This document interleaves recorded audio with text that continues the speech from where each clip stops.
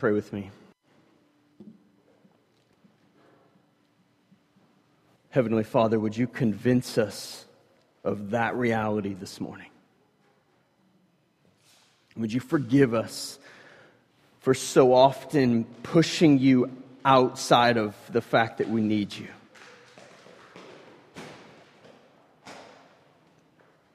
And would you reveal to our hearts the weightiness with which we desperately need you?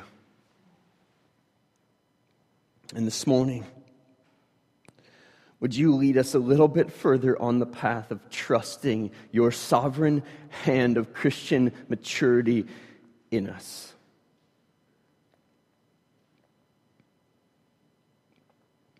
God, would you do a work here? God, I also pray for Rick as he's preaching at Trinity Church this morning, that you would move in power through him and in that place. God, we need you. Meet with us in Christ's name. Amen. If you have a Bible, you want to go to Colossians chapter 1.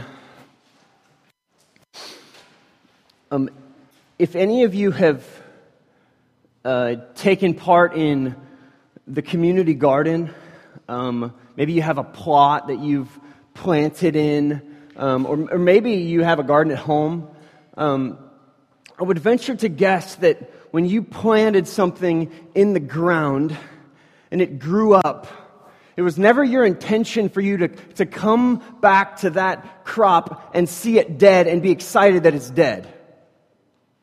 Right? I mean, you spend all this time and energy to sow seed in the ground and water and seek to bring about growth, and then one day it's dead and you're like, yes, mission accomplished. No, like that's ridiculous. Right? But what's striking this morning, and I think what Paul would say is striking this morning, is, wow, in that scene, like we would say that's ridiculous. In the spiritual reality of Christian growth, it's just not that big of a deal to us. Do you follow me?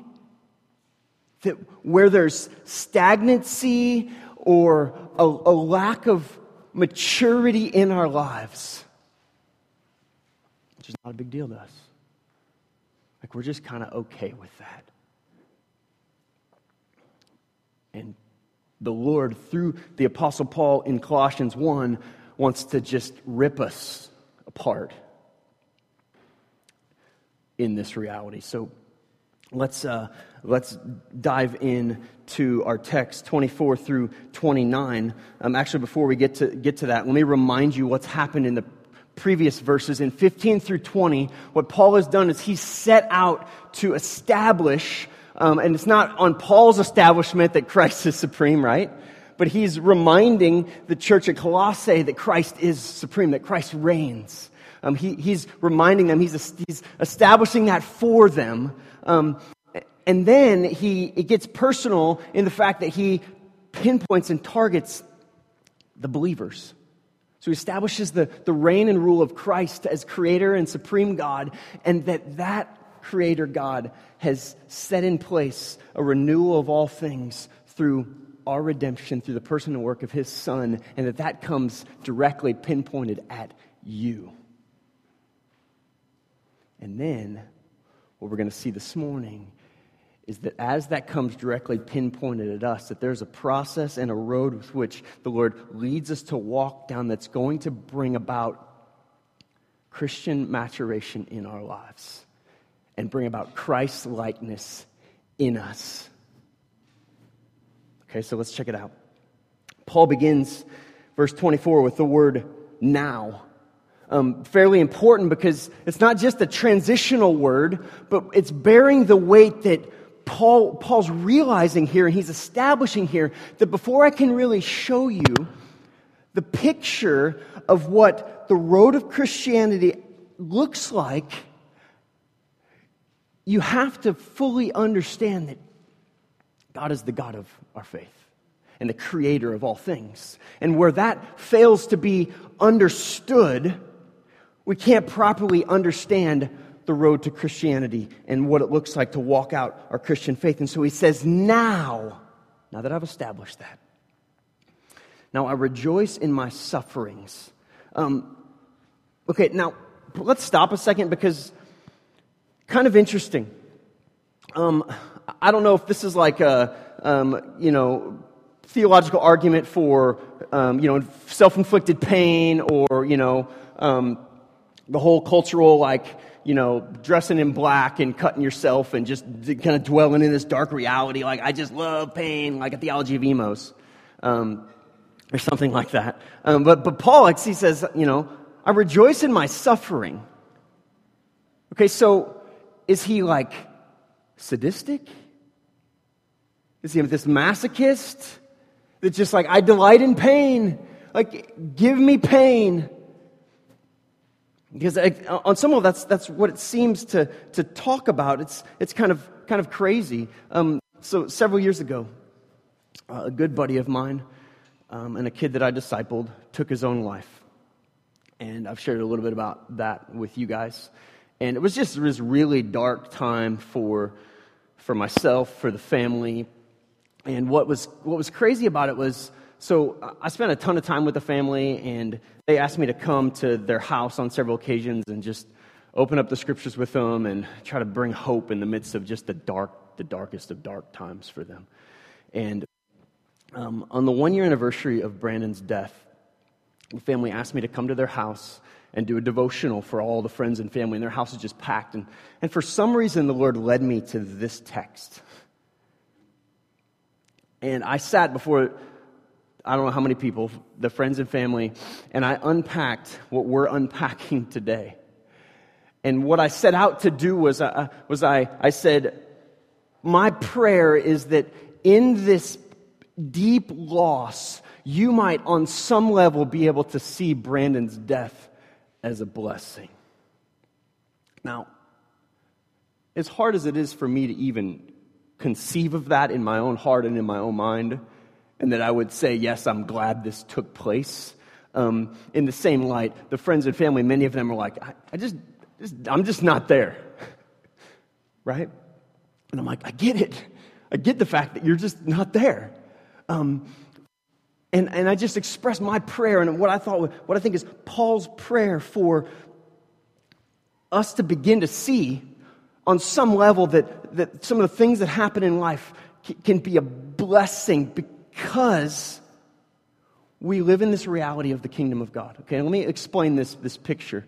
I'm gonna actually put this up on the screen so you can see it, and we can work through it together. When the fall of man happened in Genesis chapter 3, it brought us into this the beginning of darkness, essentially. Okay, and the presence of evil and an age of evil. Okay, it's not like it just started. It's always been, right? Okay, and so when Christ came to the earth and He died on the cross and He rose again, okay, He brought restoration to a broken, painful, suffering world. Okay, Galatians puts it this way, that Christ came, He gave Himself for our sin to deliver us from the present evil age. That's what we see with that first marker there on the left, the death of Christ. But we live in this okay, Christ died to bring redemption, but yet it's not like it's fully here yet. So we live in this already but not yet reality of the painful woes of the new kingdom coming to bear on us. And so Paul is kind of thinking and living in this perspective where, like Romans 8:22 says, that the creation groans with a longing for God, for the return of God. And so when Paul says, I rejoice in my suffering, what he's saying is that I come to recognize that I live in this already not yet reality of the kingdom, that even as I suffer, what's happening is I'm ushering in the coming of Christ, the second coming of Christ. So that's why he can have this mindset of joy. But it even goes a step further than that when he says this, "Now I rejoice in my sufferings for your sake." So Paul's struggle is very other-centered. So he's like, I'm experiencing trouble in my life, and part of the reason why I rejoice in that is because of how it impacts you and how it affects you. But what we're going to see real quickly is that part of the struggle and the pain that he's experiencing is actually him taking pain from his fellow believers, from his fellow Christians, brothers and sisters in Christ, to try to alleviate their pain and their struggle. Okay? Why did Christ die? Okay, to glorify his Father, but so that we wouldn't have to, right? He took our place. He took our punishment for us, okay? This is what Paul's modeling. This is what Paul's embodying in the fact that he's living out this other-centered focus, even in his own struggle to remove the pain from others and bear it himself in a community reality, just like Jesus did. Now, before we continue to unpack that, I want you to see what's going to happen next, because Paul begins to sound very heretical here. Like this could cause some problems theologically when he says this. So I rejoice in my sufferings for your sake, and in my flesh I'm filling up what is lacking in Christ's afflictions for the sake of his body, that is the church. Okay, now, it sounds to me like Paul just said that there's some insufficiency in the work of Christ. And that through Paul's brilliance, he's able to alleviate that insufficiency. Like Christ's work on the cross was lacking, and I am able, through my flesh, to complete what was lacking. You hear that, or just me? Okay, you're totally setting this up. You've been studying this all week. Okay, let me explain to you what's going on here, because obviously as we sit here, we know that Paul is not saying, okay, that Christ's work on Calvary actually was missing something. Okay, there's nothing insufficient in the work of Christ in that we as his people need to add something to it to make it sufficient, right? But Paul here is trying to articulate the fact that the suffering of Christ is applicable to his own life. Okay, and that in and through his life of struggle and of pain, what he's doing is he's actually allowing the kingdom of God, the rule and reign of God, the restoration of all things to bear weight and to be a tangible presence of what took place 2,000 years ago. So that through Christ, now as a minister of the gospel and as one who bears the pains of the Messiah, as he lives out a road of suffering, what he's doing is he's bringing to light the suffering of Jesus for the present. So that's what Paul's talking about. It's really this practical outworking of the suffering that was experienced, bringing the suffering to bear on the already but not yet. But when Paul says suffering, okay, it's a holistic picture of suffering. So when you hear suffering, like what comes in your mind? Shoot it out. Pain? Can you give me some examples? Cancer. Probably one of the first ones. What else? More than just that. Torture. Okay, what else?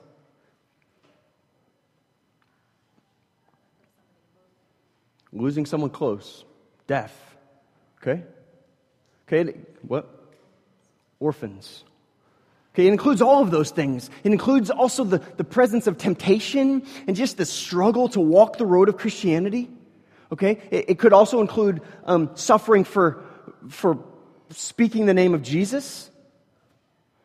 Okay, like this boy in another state that was actually told by his teacher that he had to remove this paper because of his theology of who God is, and that paper couldn't be on the campus. Okay, that's suffering for the name of Christ. Okay, so it includes all of these things. So it's a holistic picture of suffering that Paul is painting.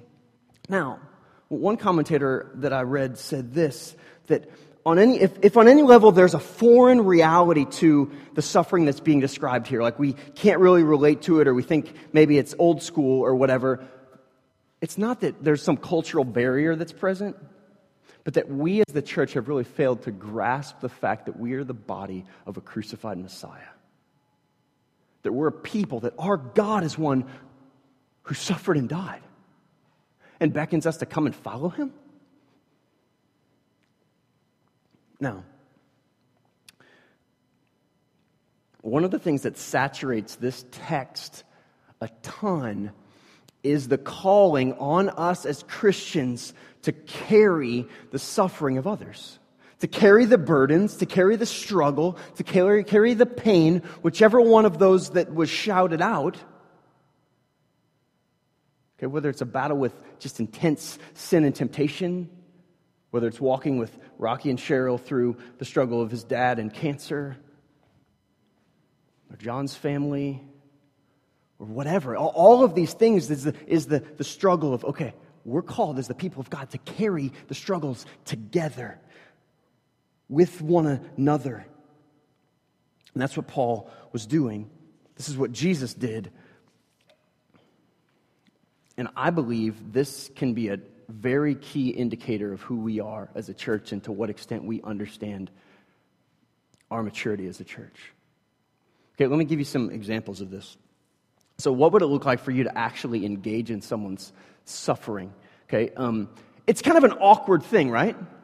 It's like going to a funeral, and like on some level, you don't even like want to walk up to the person, possibly because you don't even know what to say. Like it's just awkward. You know, there's deep pain, especially if it's like some long lost aunt that you've never really known, and your parents take you. And I just remember that growing up was just real awkward. Like I don't know anybody here. Okay, but our tendency is in the midst of suffering like that, we can be paralyzed by it because we don't know how to engage it. I remember when my dad broke his neck, several of you, people just coming to the waiting room in the hospital. My dad was in ICU. And people didn't come with like these massive words of hopefulness for my dad. Although at times that's absolutely appropriate. They just came, just sat for hours, and we just talked and hung out and shared concerns and burdens and even shed tears. That's how you engage in someone's pain, is you be with them. You sit with them. And you don't feel like you have to have the words of hopefulness. You have to be able to conjure up, the right words and make sure you don't say these words, and you just be with them. You sit with them, cry with them. Maybe it's a person walking through a dark relationship, and they're trying to figure it out and navigate it. You know what? On some level, there's going to be things and people in your life that God calls you to engage with that you have no expertise to really engage them in. But you have Jesus. And that's all you need. That's the hope that they have. And what you do as a Christian that's growing and walking with Jesus is you embody Jesus. You embody him in how you act, in your presence being there, and if God leads you in how you speak to one another. Look at verse 25. For the sake of his body, that is the church, of which I became a minister according to the stewardship from God that was given to me for you, to make the word of God fully known. Now, there's a common misconception that in the fact that a minister is a pastor, someone that's ordained, someone that leads from the front of a church. Listen, every single Christian, if you're a Christian, you're brought into the reality that you're a minister of the gospel. Every one of you has absolutely just as much authority to speak the name of Jesus, to speak to Jesus, as I do. The same. So when Paul says, I became a minister according to the stewardship from God that was given to me for you to make the word of God fully known, what he's saying is that part of my job as a Christian is to steward pain. And the part of my ministry is in the midst of pain, in the midst of struggle, I steward that in such a way that the kingdom of God can be brought to bear on the already but not yet. Do you see that? Okay, that in the midst of those situations, you know what they really are? They're a call to worship. Right? And that's why I said to the friends and family of my buddy Brandon, like, I pray that one day we might say this is a blessing. Why? Because this sets us up to know God. Doesn't make it easy, right? Doesn't make it easy at all. Still makes it tough because we doubt and we don't trust God like we should, like He calls us to. We don't believe that He's, I need you every hour. I need you. We don't believe that. I don't believe that.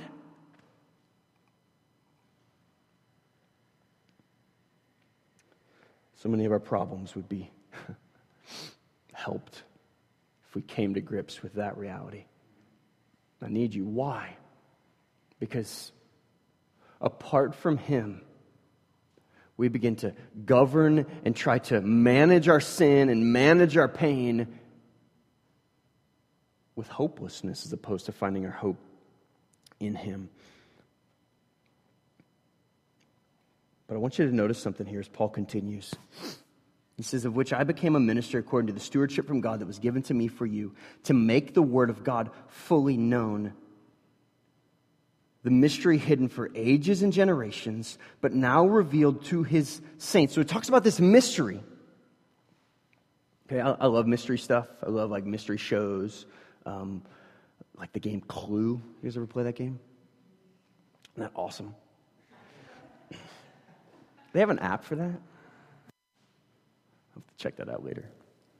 But like the mystery of life, just the unknown reality. And when it's talking about the mystery here, it's talking about the means by which God would bring about restoration and redemption from the fall in Genesis 3. Okay? And so even though there was all this prophetic speaking of it, it was still a mystery.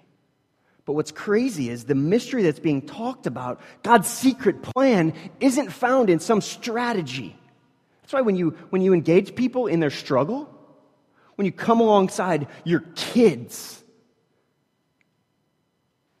or someone else's kids, and they've just lost it. Like, you know what I want to do? Like, my son's like on the ground. Like, I just want to tell him, like, listen, dude, like, you're making a fool of yourself. And listen, let me unpack as to why you really shouldn't be acting this way, because you have so many toys and there's kids all over the world that really don't have any toys, and you're upset that this toy won't work with this toy, or this one's out of batteries, and like there's other kids that don't even know what batteries are. Right? Like, so I'm trying to like reason with a 3-year-old who's just flailing himself on the ground, when the way I enter into his pain should be just to pick him up and hold him. I don't do that well. Pick him up and hold him and love him and recognize my child doesn't see fully and understand fully. Right? I mean, we look at some of the struggles, the kids, and they're just like, oh, they have no idea. Like, they're worried. You're worried about that? Or you just wait. Like, and the Heavenly Father, our Heavenly Father, is like, you're worried about that? Listen to me. And what does He do? He doesn't send some massive strategy. He sends His Son. Look at what it says.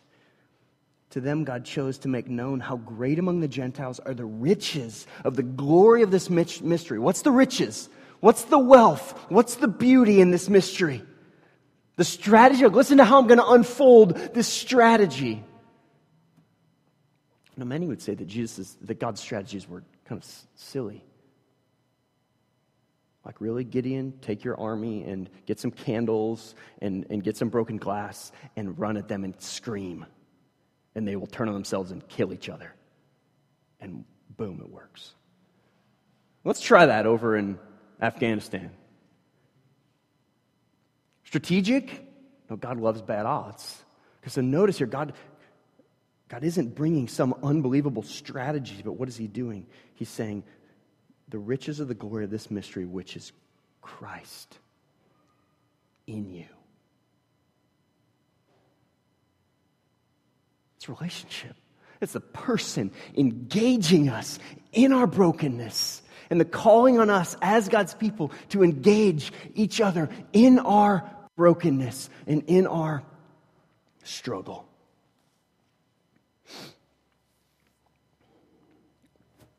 One theologian named N.T. Wright says this: the vocation of the church is to suffer. Like, that's our job. But not just to suffer for suffering's sake, but to actually journey in faith together and walk a road that's guaranteed to see God present. Because what do we want to do? We want to rid our lives from anything uncomfortable. So I'm having this battle with the Lord because, so the Lord's called us to become foster parents. And part of me is like, God, you're crazy. Like, I can't even manage my own kids on some level. And so, literally, I don't know how we're going to do it. I don't. But all I know is that it's what God's called us to engage in the pain of whatever kids he brings us. Just so you know, you're going to help us. So thanks for being a part of this family. Who knows what it's going to look like. But God's calling baffles me. And all that I know is that I have a tendency to want to remove anything that really requires me to have faith. Anything that really will bring about any sense of maturity in my life. Because I know what it looks like for me, who I need to be. I know what it looks like for me to mature and what a mature Christian looks like. And on many levels, God's just like, you don't have a clue.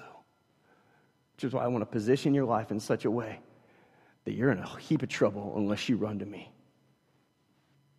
And we've become way too good at setting up our lives to be comfortable and easy and really not require us to really trust the Lord. To really trust him. Because we've forgotten that we serve a crucified Messiah, that we are the body of a crucified Messiah. Because Christ says in verse 22 that his hope for us and his purpose for us is to present us to God holy and without blemish. We won't say we love our blemishes. We'll probably say we hate them, but yet, we have what we tolerate on many levels.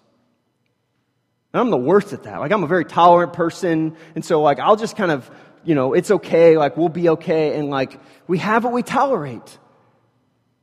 And here, Paul's bringing us this reality that maturity in Christ really was the work that God intended through the person of Christ, that we would grow up to look like Jesus. And Paul even modeled that and took on the same vision of Jesus. Look at verse 28. For him we proclaim, warning everyone and teaching everyone with all wisdom, that we may present everyone mature in Christ. What's Paul's aim?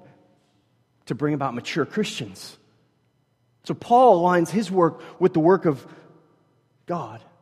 Because this is God's work, this is my work. That's what it means to have the identity of Christ. To follow Christ, to do what your master does, to have your life look like what his looks like. And that very work is the work of Christian maturity. And what does it say? It happens through proclamation. Him we proclaim. What is that talking about? It's talking about the need to establish the lordship of Jesus Christ in the lives of the immature. Okay, so you're like, okay, who's immature? Let's see. Thinking about some immature people. Okay, listen. We're all immature on some level and in some area. And Christ longs to mature us in the faith that happens through the establishment of his lordship in our life through proclamation. Now check this out. It says, warning everyone and teaching everyone. Okay, so Paul brings out this idea of admonishing, okay, which really is, it's correcting faulty thinking. Okay, so it's like you have, because you could, let me use Paul's story as an example. Why did he start with establishing the sufficiency of Jesus as the creator? Because listen, unless we come to grips with the fact that God is in control, are we really going to engage in hard times? No, we're going to run from Him. Like, why in the world would we do that? But Paul is saying, okay, I'm admonishing you in the fact that God is the creator and sustainer of all things, and you need to trust Him and run to Him and trust His path for your life. What is He doing? He's admonishing, and He's taken the disconnected wires in our brain, and He's connecting them so that when He then comes and says, your call is to suffer together and walk the road of struggle together, it can make sense. Because it's like, oh, God's in control. So I should trust Him. He created me, so I should trust Him. That's what Paul's talking about when he says to admonish, to warn. Because you could teach all day long positive truth. But if it lands on faulty worldview, and you don't actually deconstruct faulty thinking, we just justify it, right? Just justify the thinking and the truth, and we make it what we want as opposed to it actually being what God intended. Him we proclaim, warning everyone and teaching everyone with all wisdom, that we may present everyone mature in Christ. And then I love the Apostle Paul introducing us to a theology of struggle when he says this: for this I toil. And when I think of toil, I think of like someone out like at the farm and just like working. Like I think there's gardens all along like 170 up on the right, like, or when you're traveling, when you're heading north up on the right of 170, and all the time you see people, and you can hardly see them because they're kind of so far away, but you just see them like in the garden. Like every time I pass by, they're in there working, they're toiling. That's the image that comes into my mind. For this I toil, struggling with all His energy that He powerfully works within me. Here's what's crazy. Paul brings to bear the human responsibility and the sovereignty of God.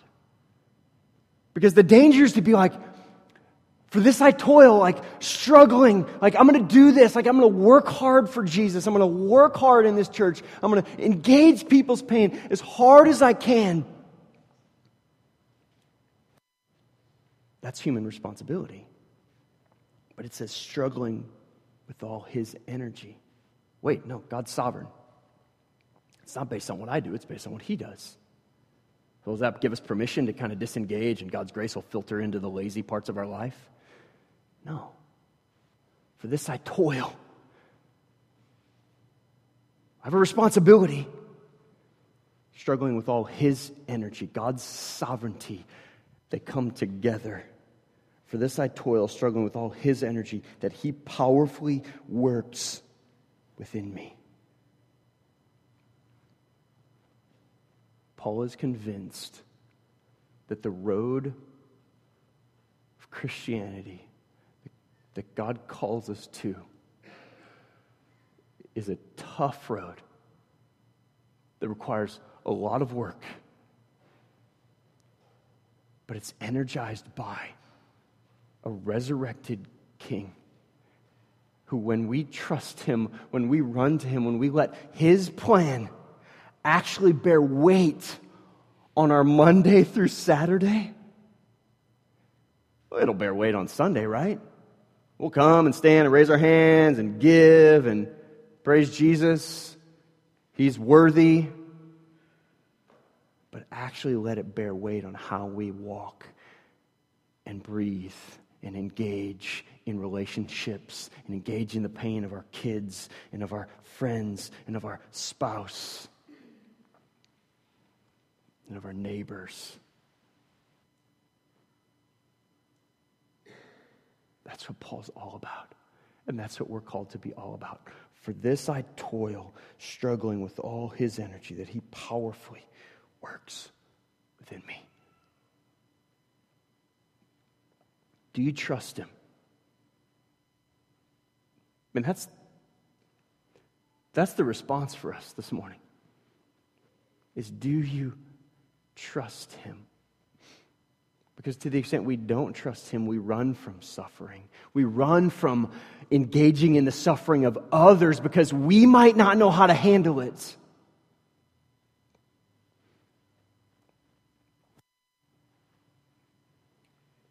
I don't think that something like a community garden would have been created if that was in the thinking. I just don't know that we know how to handle all of this.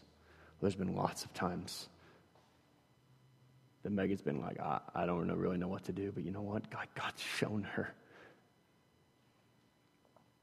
Like, we're engaged in some conversation around here with some people that want to help bring sexual healing and redemption to brokenness in North County. And some of the conversations have been, like, how do we engage person X? And I'm like, I don't know. But we don't have to have some grand strategy. We're just going to be faithful to walk out what God's called us to walk out. We're going to trust him that in our mission, in our calling to engage the road of suffering, the suffering of others, we'll find that we'll grow in him and we'll bring others along the road as well. And in the end, God will get the glory. And by his grace, we'll look a little bit more like him. Let's pray.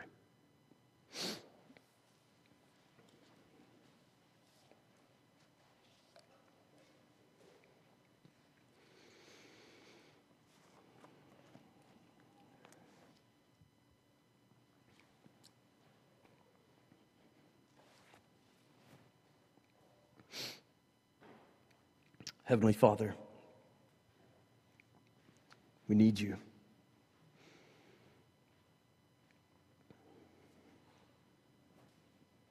You are so wise and so sufficient.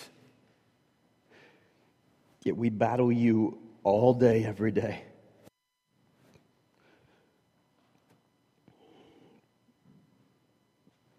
We fight the work of Christian maturity in our lives. We're unwilling to engage in the pain and struggle of others because we don't trust you.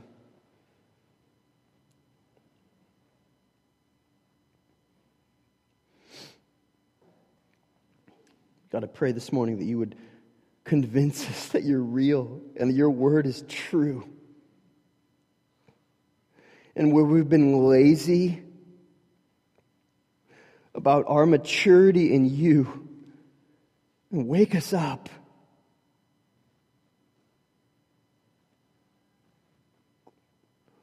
Where we've been lukewarm and indifferent, would you awaken us to your calling, to your brilliance, and that we would find that in our weakness, you are strong and sufficient. And would you lead us to labor and toil and struggle with all of your energy that you so powerfully work within us. Forgive us this morning for not willingly receiving the power that you want to give us to live out the maturing Christian life. Would you lead us to respond? In Christ's name, amen.